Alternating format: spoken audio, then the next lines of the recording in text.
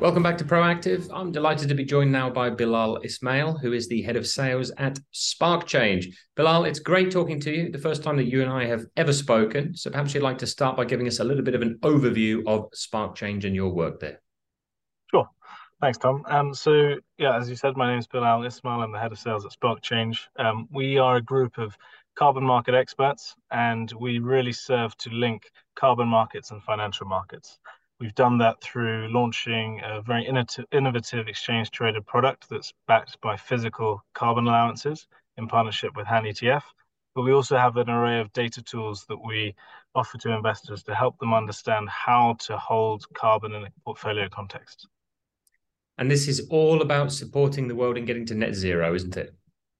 Exactly. So we specialize in regulated carbon markets. It's probably quite important at this point to differentiate between regulated versus voluntary. Voluntary carbon markets, pretty well understood by most market participants. You fly to Paris, you can tick a box, plant a few trees, and mitigate the emissions for your flight. But we rather specialize in the regulated carbon markets, which are the cap and trade schemes that are set up by national or supranational governments to force industry to decarbonize. Specifically, we focus on the EU market, and this is the EU's primary tool to force decarbonization of heavy industry. And for every ton of CO2 that a company emits into the atmosphere, they have to surrender one carbon allowance that they either have to buy or get awarded in terms of subsidies. So, Bilal, how much interest is there in products like yours? I'd say there's a lot of interest, and it's coming from sort of three main angles. So, carbon as an asset class is quite exciting. We're talking about annualized returns of north of 30% over the last 5 years. We've got very low correlations to other asset classes. So, from a diversification standpoint, there's also some benefits. But then, in the context of ESG investing or looking to mitigate the financed emissions of a portfolio, carbon can also play a role. So, by holding a physical carbon allowance, you're actually stopping industrial emitters from being able to get hold of that allowance. And if they don't have the allowance, they can't emit CO2. So, you can lead to a direct, tangible impact on the environment that's positive. And that can be used to align a portfolio to an environmental goal.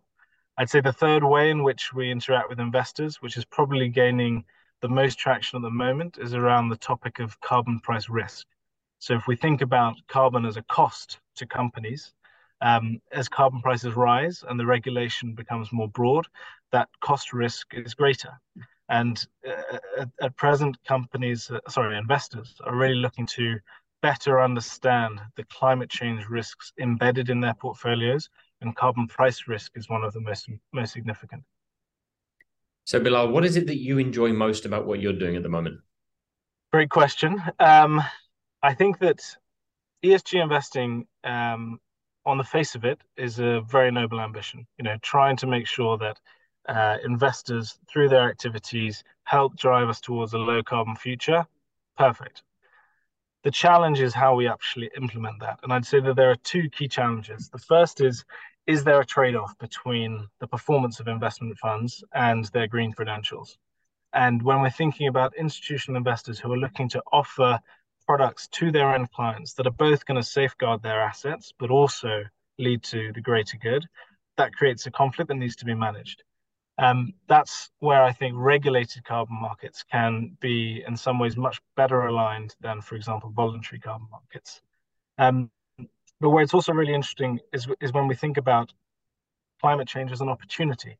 So many times where we focus on climate change and investment portfolios from a negative perspective. Which companies do I have to divest from? Which companies can't I invest in? Whereas there are actually some companies that have really positioned themselves very well for a low carbon future, and teasing out those opportunities so that ESG investing can become more of a positive standing point rather than a negative one is really quite exciting to see.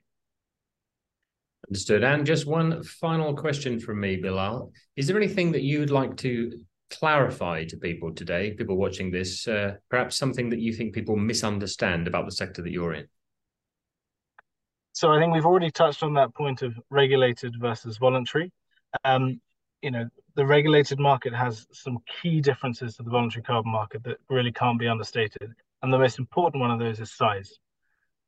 the voluntary carbon market has done a great amount of work on the marketing front, and most people will understand, that they can buy an allowance to offset some personal activity they undertake. But if we think about the total market value for carbon in 2021, 97% of that was in regulated carbon markets. 3% was in voluntary carbon markets. So in terms of market size, the regulated carbon market dwarfs the voluntary carbon market. And so if we're thinking about investors decarbonizing at scale, the regulated carbon market is currently the only route to do that. Thanks very much, Bilal, and hopefully we'll have you back before long for another update. But until then, thank you very much for joining me today on Proactive. Thank you very much.